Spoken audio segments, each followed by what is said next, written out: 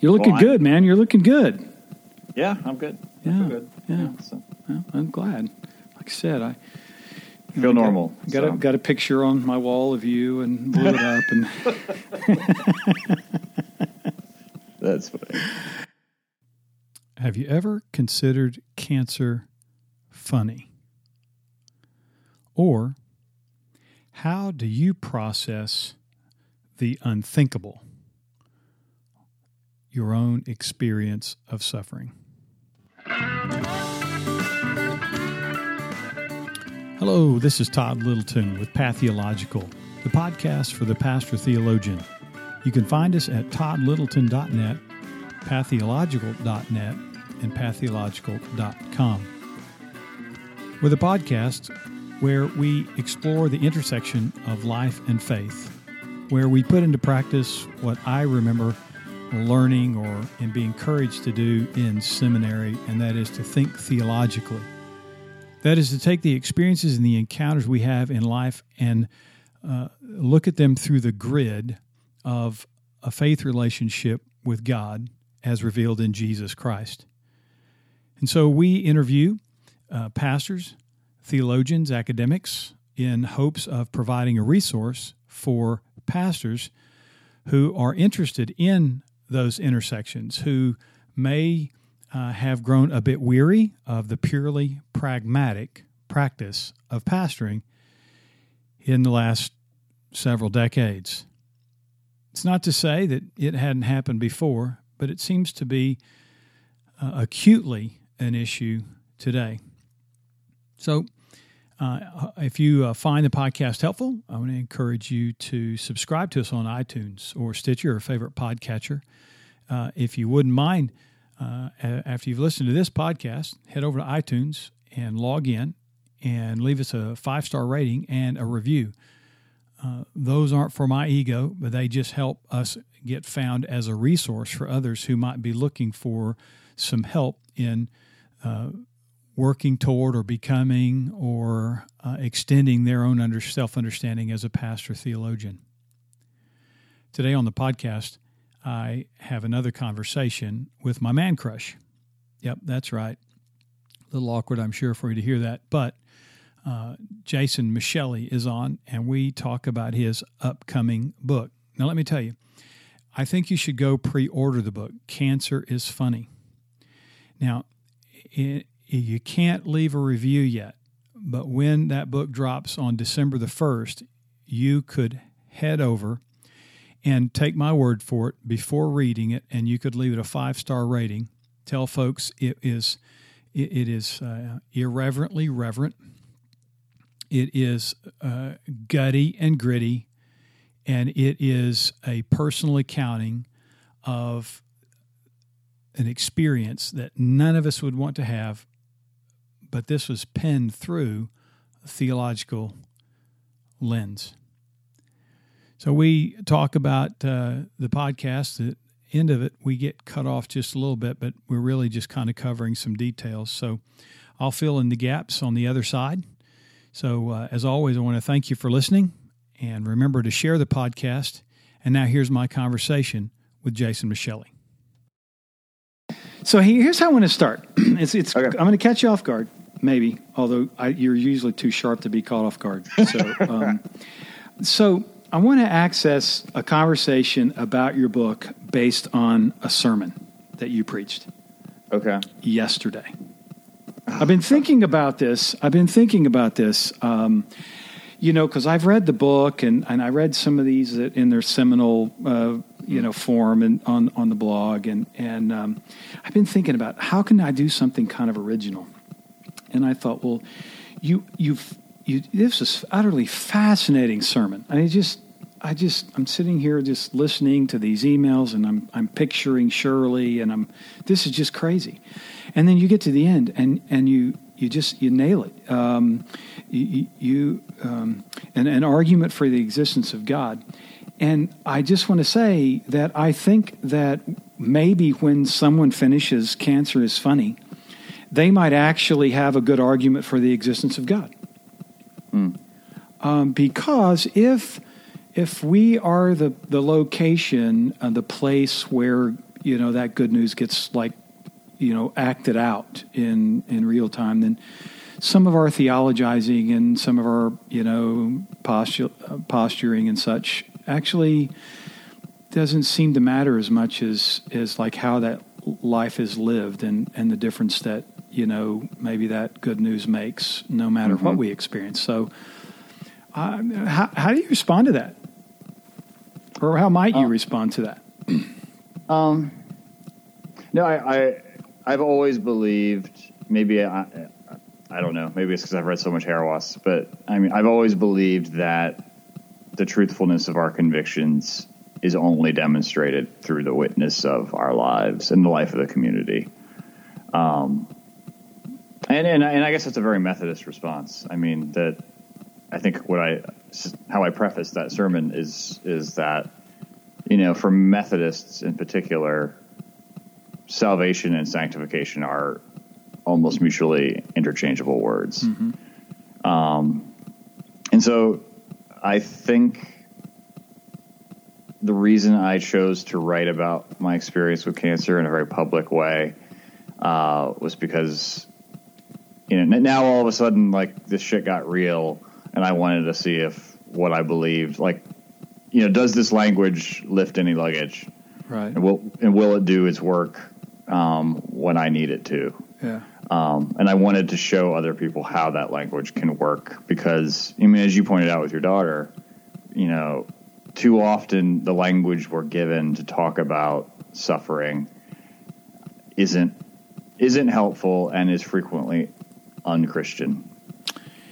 Yeah, and you actually in one of the chapters, first or second, I think you addressed a little bit of how we traditionally think about suffering, and you flipped. Do I remember right? You English major? I started out as an English major, and then it became a religion major. Well, that shows up. Good writing, thoughtful, vivid. When you flipped it, we suffer with Christ, and so in that you illustrate, how maybe to think about those experiences from a different perspective seems to be a bit different. Maybe it's like peering in a different window. That normally we filter things through whatever glass, might have a smudge here, might have a crack there, but sometimes we go look in the house from a different window. And it seemed to me that some of the thing that'll be great about people reading the book is they'll find some familiar resonances in some of the stories you reference from the scriptures, and you've invited them to look in a different window. Because I think different perspective, while I think it's appropriate, it still leaves me in the same position. And until I move around to another side of the house, a leftward glance or rightward glance is also a perspective in the same window. But I can't see everything if I don't move around to another window in the house. That sounds like an N.T. Wright analogy. But chalk another one up for Man Crush. Yeah. But one vantage point looking out the Christian window, right, is that suffering is what Jesus bears as a consequence of our sinfulness and our atonement. And too often, I think that's the only vantage point at which we look at it. And I think then when you're in the position of suffering, that's not really a whole lot of solace, because it's just another way of saying that you're a sinner, which may be true, but my experience of people is that most of them aren't sufficient sinners to warrant some of the terrible stuff that comes their way. But like another authentically Christian, ancient Orthodox view out that same window is that, Jesus suffers because he becomes fully human. And so it's rather than worry about the sin and cross thing all the time. So if Jesus is the one true, fully, authentically human, then how Jesus goes through suffering because suffering comes to any mortal. How he handles suffering is, a template for how we can think about our own. And that's so that, immediately that became something that occurred to me. And really importantly too, it gave me something to do when I couldn't do anything else. Right.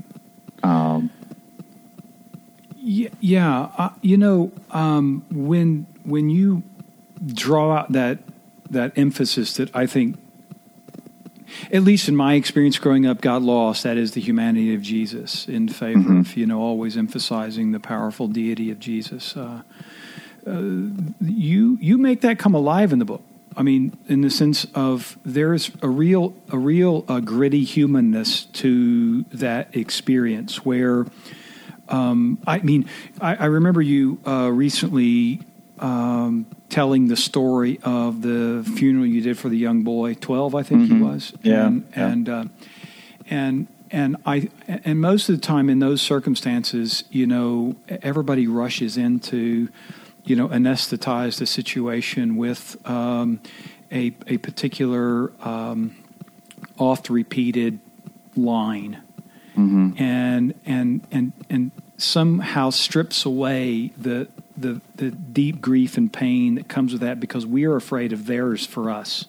And yet in the way you wrote the book and its style and the way you tell your own story, there is a magnification of our humanity, our humanness.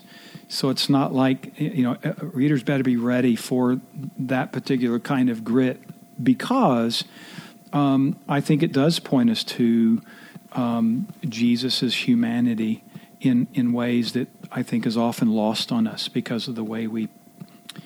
I think in the line of my favorite podcast, because we use stained glass language.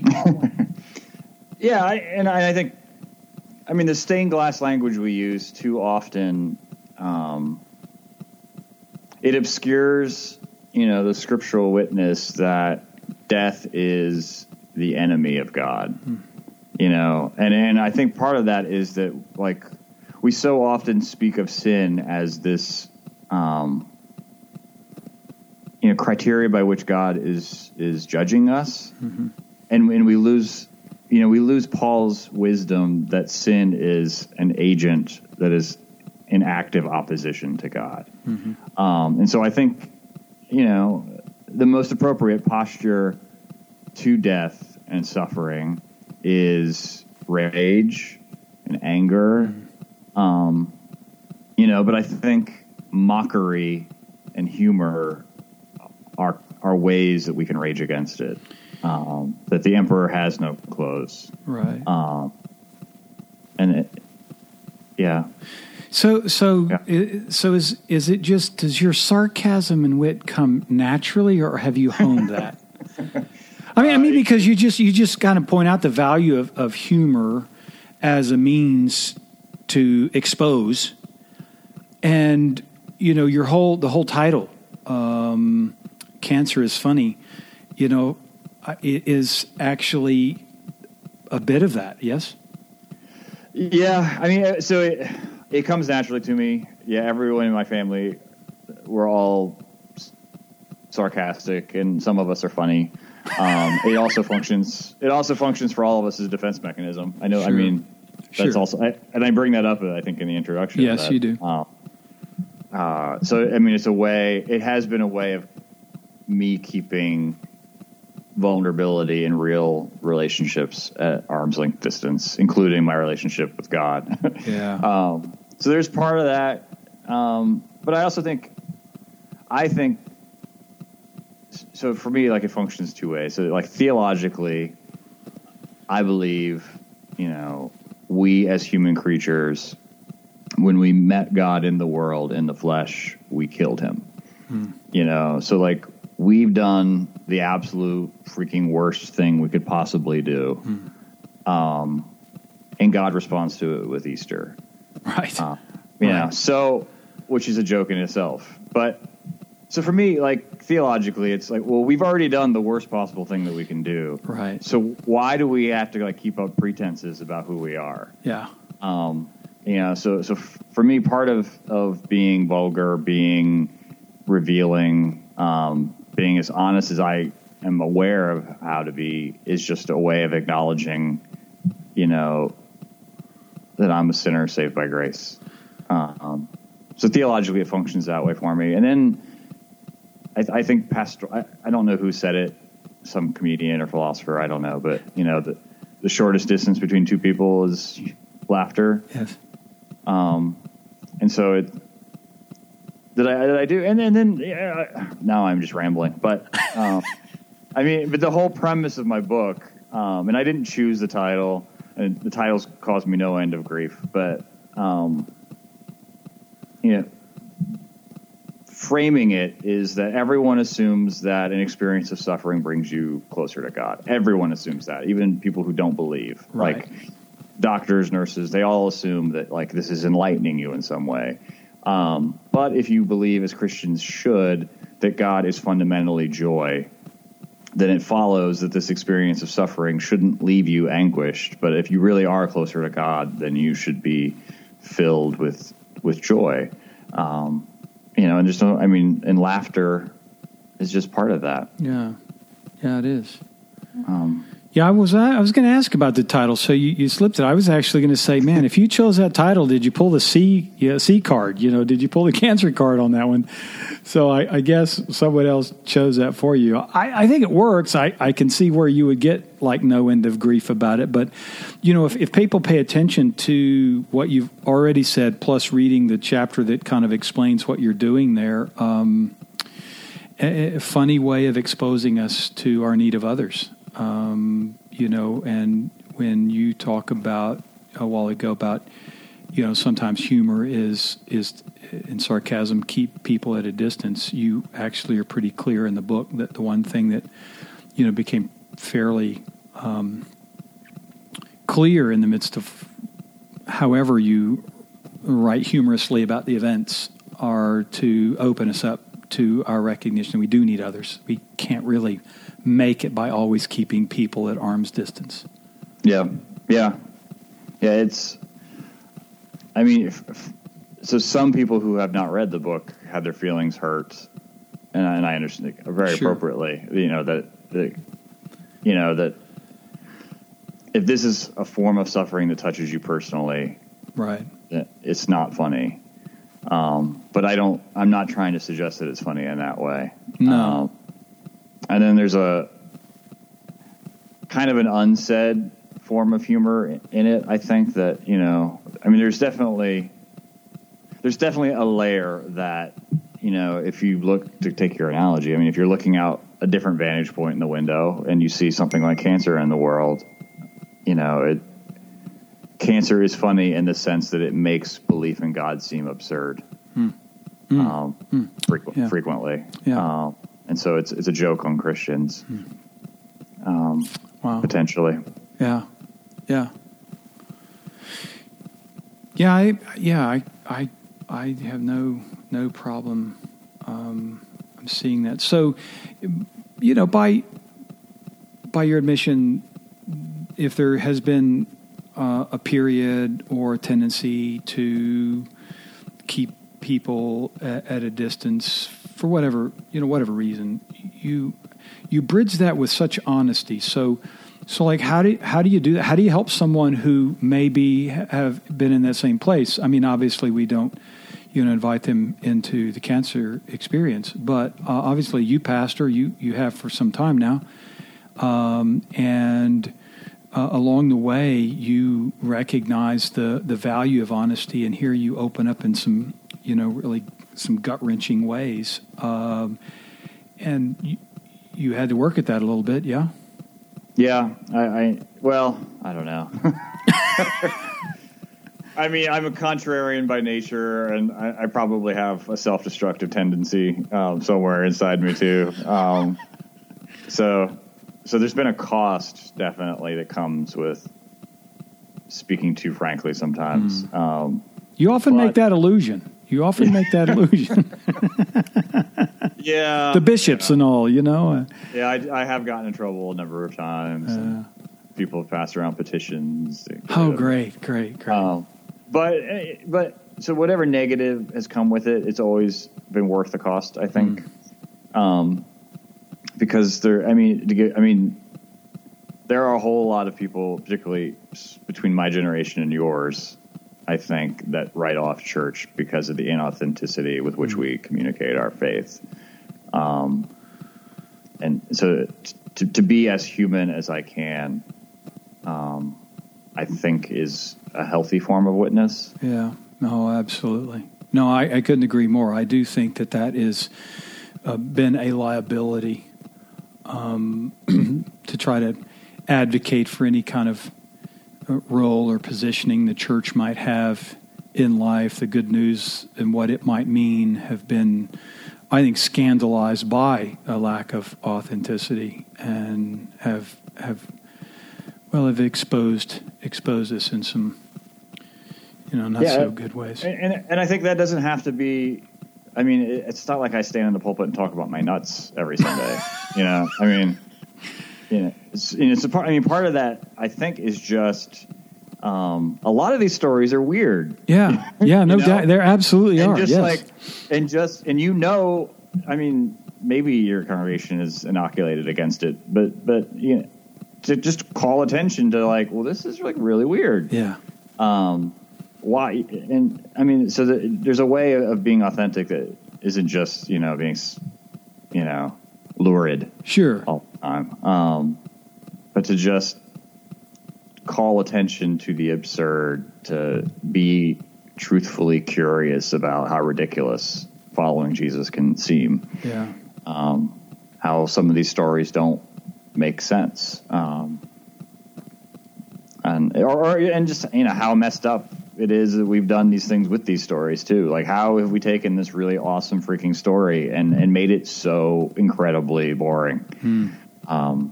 So I think that there's ways to be human without being R-rated all the time. Sure. Yeah, I wasn't implying that you were R-rated all the time. Just that somehow. But I just think that there is a level of honesty that it's almost like not even something we strive for. It's something that we seem to find the need to avoid. And I don't think it's just church. I mean, that's the thing. I think it's human beings. I think we beat up on church people too much about being inauthentic when I think there's the same artificial veneer all over social media. Oh my goodness, that's all it is. In our Instagrammed lives and all, and so I think, the number of people I know who don't go to church but who crave the vulnerability of Louis C.K.'s stand-up, right? Shows me that they're hungering for something like church, in its best form. Oh no, I agree, all the way down, and I don't need to add too much to that. When I was thinking about how I know you did some rereading of Bart for that year. Mm-hmm. And I wondered, since some who will listen may have an ear bent toward some, theological influence, how did maybe rereading Bart, or what was it about maybe returning to visit some of those things that you had the occasion and time to do? How was retreating there valuable? I mean, what were the things that kind of drew you away from, say, a Cormac McCarthy novel while all that's going on? Well, I mean, oh gosh, Cormac McCarthy's not very funny. Not at all, man. Not at all. Pretty unhumorous. Yeah, pretty. So just something about contemplating my own death and reading Blood Meridian. Right. I just didn't want to. But that was my attempt at humor, and I'm not really good at it. So there's two things. So for Bart, what I think is important is, especially for a Methodist is Bart's insistence that only God can reveal God. Mm-hmm. And what that means is, so Scripture is not the Word of God until the risen Christ makes it so. And so sometimes when we read Scripture in church, it is the Word of God, and other times it's not. And I think everyone's lived experience knows that to be true. Mm-hmm. And it also means that the Eucharist is not a magical means of grace that presto changeo every time we say the words of remembrance or institution, rather, that it becomes Christ's body and blood. Like Jesus has to choose to do that. And sometimes it's like Emmaus, like he disappears and he's got to decide to come back. And so for me, that wisdom of Bart, that ours is a world that's both imbued with God, but frequently has no discernible presence of God in it. I think that spoke true to my experience, feeling very lonely and forsaken at points. So I appreciated that part of Bart. And then the other thing I noticed for the first time that was missing in Bart, is, for the first time in my life, I was thrust in the position of having to appreciate church people. And I no longer had to referee their behavior or their lack of, discipleship or whatever. And I was on the receiving end of their faithfulness. And so like on the one hand, it showed me that Christians don't really have an explanation for suffering. What Christians have is a community of care. And realizing that to the extent that I did, I realized that Bart really doesn't have any place in his theology that is sufficient for the kind of community that cared for me. That and part of that's a function of the dogmatics, Sure. He waited until the end to get to his ecclesiology, and then he died. But it's not really in any of the other volumes either. That's probably because he had a state national Swiss church in his head. But but it made me appreciate the church. I mean, it's just weird to think that I'm a minister, and it was the first time in my life that I'd appreciated the church. But I didn't grow up in the church, so I mean, it really was the first time I'd appreciated the church. So. Well, I mean, you mentioned it, and I know some people might bristle at hearing it, especially if they're church folks, that, the thought of I experienced the church as that particular kind of caring community when most of the time our roles really keep that experience at arm's distance because we are helping to negotiate something generally in someone else's life. And while it sometimes might include 2 or 3 people in a given circumstance, generally it's negotiating with an individual and actually trying to help them see what we hope the church is, but don't necessarily have that as our own experience until such a time as we actually need that. Yeah, I mean, I mean, the dedication in the book, I mean, I one of the dedications is to my church, and really the dedication is that I was just so chastened in my cynicism by the fact that no one in my church sent me a stupid card that said, make lemons out of lemons, make lemonade out of lemons, or there's a reason this is happening. Like nobody gave me some stupid, all things work together for good, like Hallmark Romans card. And that showed me that, theologically, my congregation was a lot more sensitive and sophisticated than I had ever given them credit for. Yeah. Well, I think that you write about a relationship that then, in a sense, became manifest in the congregation.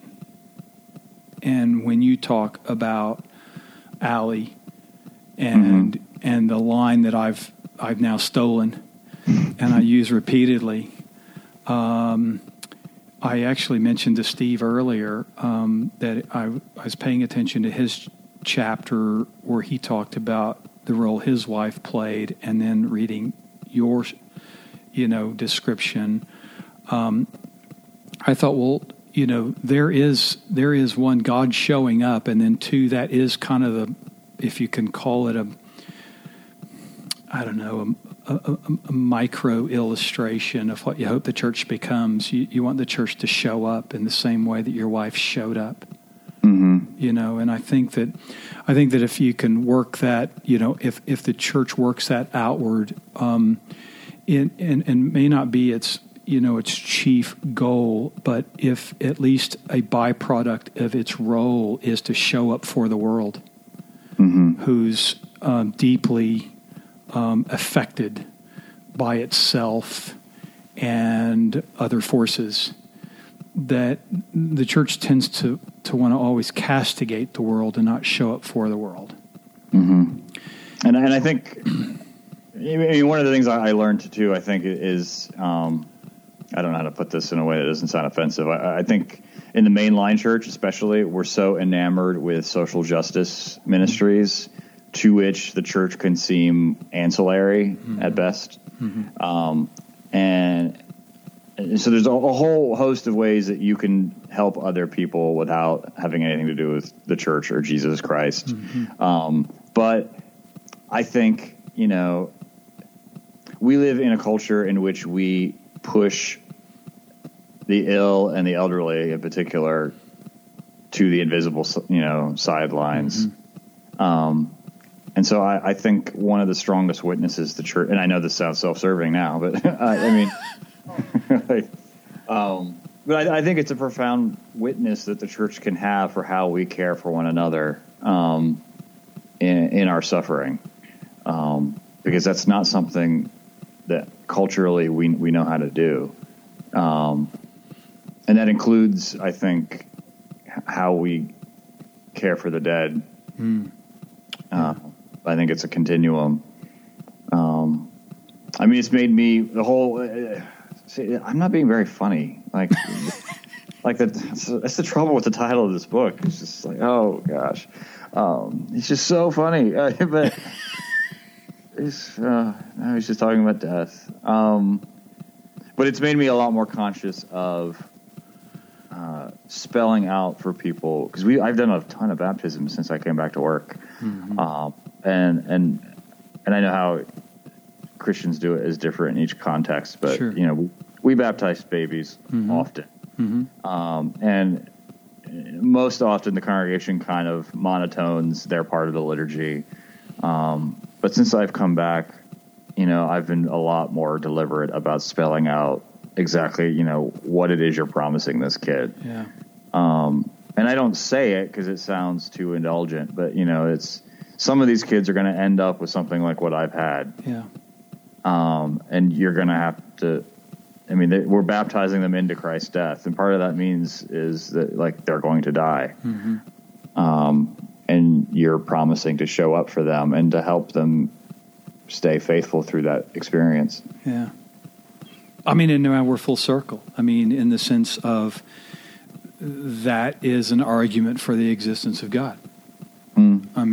If those are the spaces and places that where we know that people listen to Louis C.K. and long for something, then if it gets, lived out in some sense or way, then, it's both showing up for and it's showing up with. Yeah. And then all arguments then kind of settle there, I think. Yeah. Yeah. I know people would think that's overly simplistic. My skeptic friends and people who have left the building and all of that would certainly have something to say. But in the end, I think they have to know that when I get a call from my friend who has had that experience and he calls to tell me about a crisis or an event, I have no doubt he's probably talked to others, but there's a reason why he contacted me. Mm-hmm. Yeah, I'm going to wager most of your skeptic friends are intellectually lazy. So, You won't get any disagreement out of me. They may be offended by the podcast and that we agreed about that, but you won't get it. You won't get any disagreement about me. So,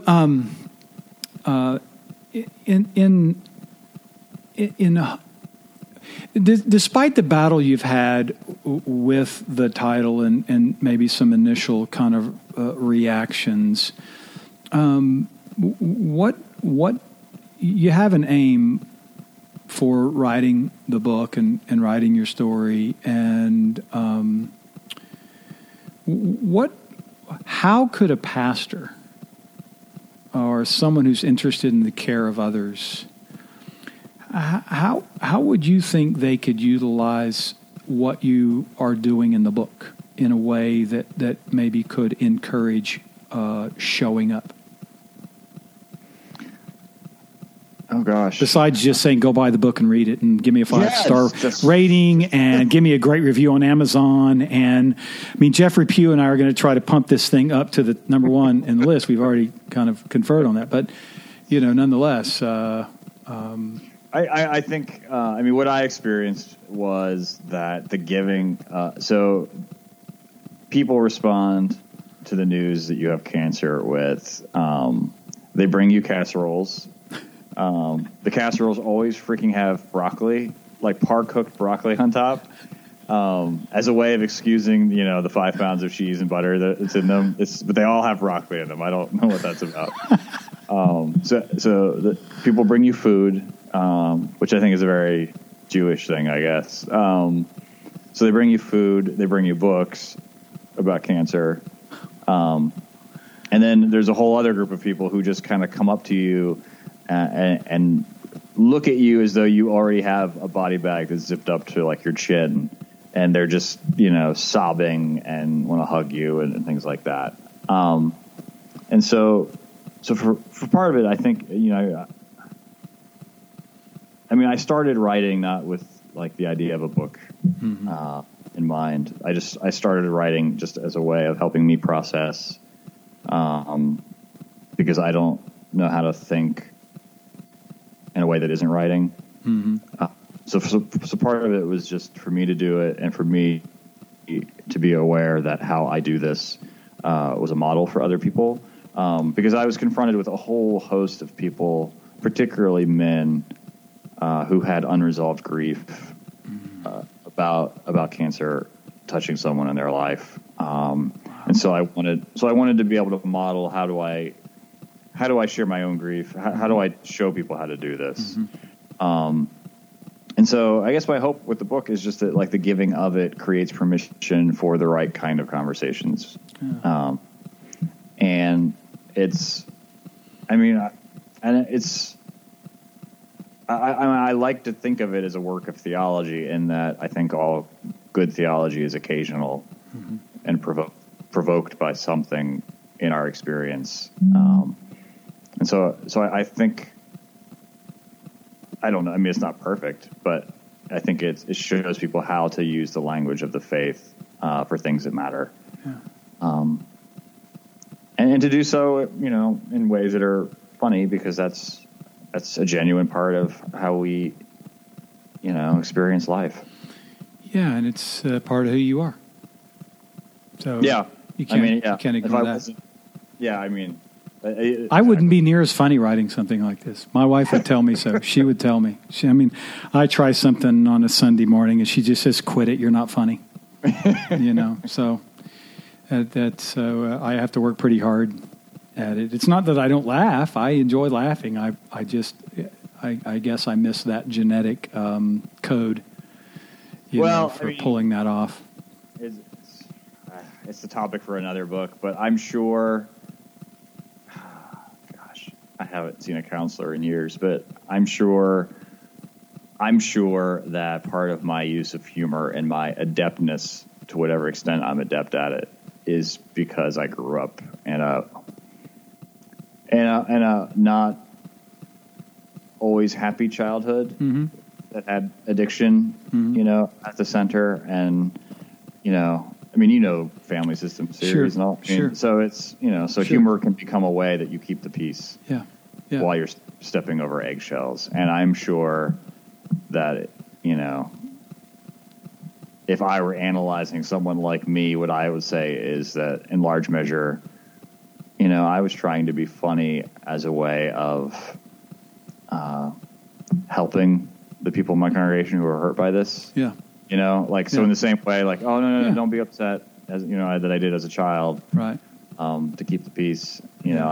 I'm using humor to assuage their grief. So I'm still the parentified child I was, I guess. Yeah, maybe. I think we have to look at it layered anyway. Are you telling me I'm wrong? Sure. I really do. I think that that some of us grew up with such a flat reading of everything that to discover that there just might be more to it always leaves you looking to go, okay, well, right.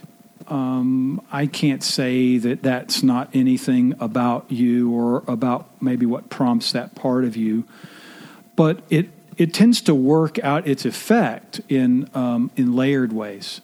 I told you before. I think I'm finishing up one of the chapters. It's late. My wife's got to get up and go to work. I do too, but I'm not a dental assistant, so I don't have to worry about getting anybody's mouth, and being alert and awake. And I say, you got to listen to this, and I read this whole section, and we're both about bawling, and it has that effect. It has that thing that's going on that nobody's sitting here going, I wonder what psychosis that guy has. He's so sarcastic about these things. And I mean, who would have ever laughed at this stuff, Instead, it's like, no, this is actually really resonant. Maybe it's actually hitting us at particular levels we've been unaware of. Maybe it is that thing that says, how come I never really grieve this thing or this event? And maybe it's actually stirring also in that really visceral sort of way that is just a lot more going on. And then, to borrow what you said earlier about, God revealing God's self, you just have to also think that in the hands of the Spirit, then that there might be something there that's being rooted out of your own kind of experience of life as you kind of come alongside and read those bits and those stories. So I think there's more to it than. So I'm not going to let you get away with just self-analyzation. You just got to get on the couch, man. You can't go that route. Well, it's definitely. I mean, the unspoken title is My Cancer is funny. Yeah. I wouldn't want to impose that on anyone else. Right. It's just laughing at things is how I process. And you do it well. And I hope nobody listens to this and, gets bummed out and thinks, gosh, I couldn't do this, because I think that in the end, while the central piece is certainly your grappling with stage serious cancer, there are plenty of people who wouldn't want to be disingenuous and say, well, what I'm going through is just as bad, but there are things that they feel as bad. It's, Father Rohr talks about some people are wired such that every experience is a full body blow. So when I, read the chapter where you're describing thinking that you just had a tummy ache, and then, you open that up and to all that it becomes. Some people, whatever the encounter is, life is such that everything is at that level, and this I think would be helpful. Because sometimes the problem with that is the lack of recognition and owning that's. I really kind of need to kind of think about how that gets worked out in my own life. So, that it's still let's see, it's the 6th, so 25 days away, 26 days away. I'm just ticked. Why is it not going to be out tomorrow? The book. I have the PDF, sitting here scrolling, but there are the people I have in mind that I would like to read the book because having walked with them through some of life's difficulties, I think it will be a means of grace for feeling like that they don't know where the hooks and handles are for exercising their own grief and whatnot. Yeah, I don't know, something. you talking about the full body blow? Like for me, like the most annoying thing since I came back to work is so everyone now treats me as though I've gone through the crucible of suffering that no one else in the world has ever. So I'm almost like a talesman,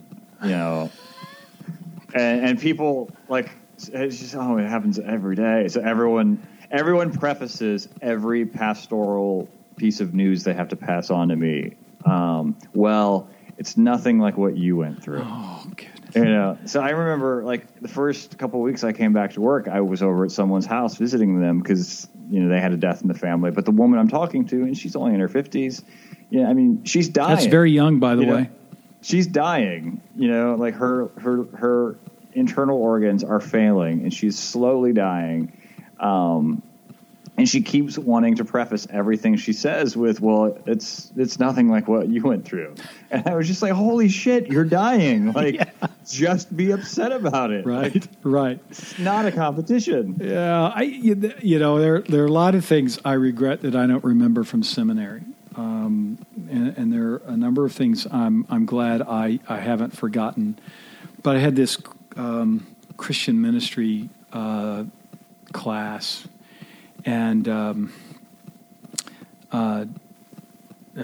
Dickens, they were twins, and Doug taught this class. And he said the worst possible thing you can do out there is to say something that minimizes someone's own feeling of their frailty and their humanity. The worst possible thing is to cauterize the sense that they feel something. And I'm afraid that we do have to counter that no matter what we ourselves have endured, just like you're describing, and say, wait a minute, that's yours.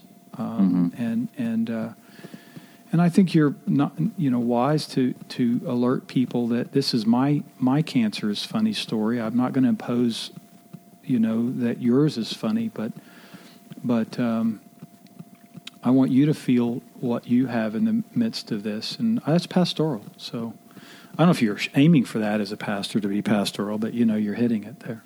Well, I know that certainly not everyone is funny, but everyone finds things funny, and I've been at enough deathbeds, and I've been at enough horrific deaths, and I've buried enough people to know that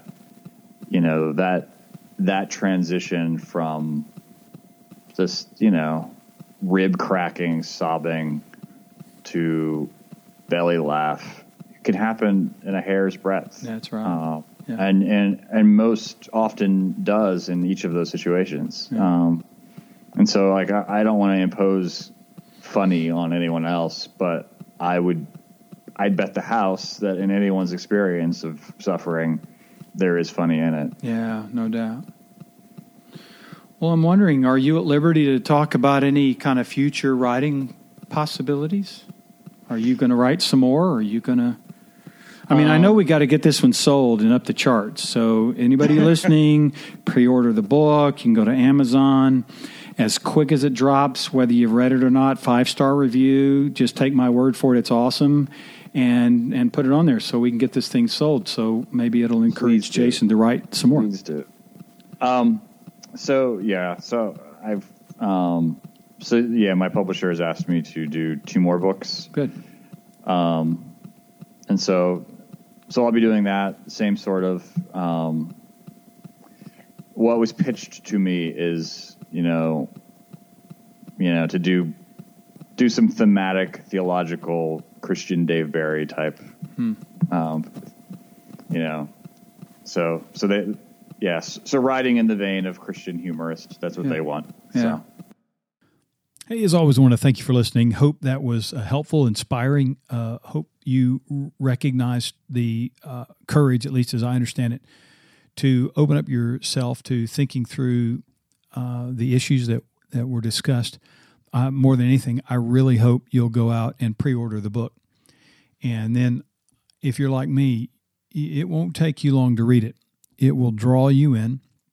You'll laugh, you'll cry, and you'll beg for more. So do us that favor. Maybe after you read it, leave a comment. Let me know what you think. Send me an email. I'd love to get your take on Jason's book. And that really concludes this podcast. And as always, want to thank you for listening. And remember, this is Todd Littleton with Pathological, the podcast for the pastor theologian. You can find us at toddlittleton.net, pathological.com, or pathological.net. If you have an idea for the podcast, someone to interview, subject, theme, topic, shoot me an email at doc.todd@gmail.com.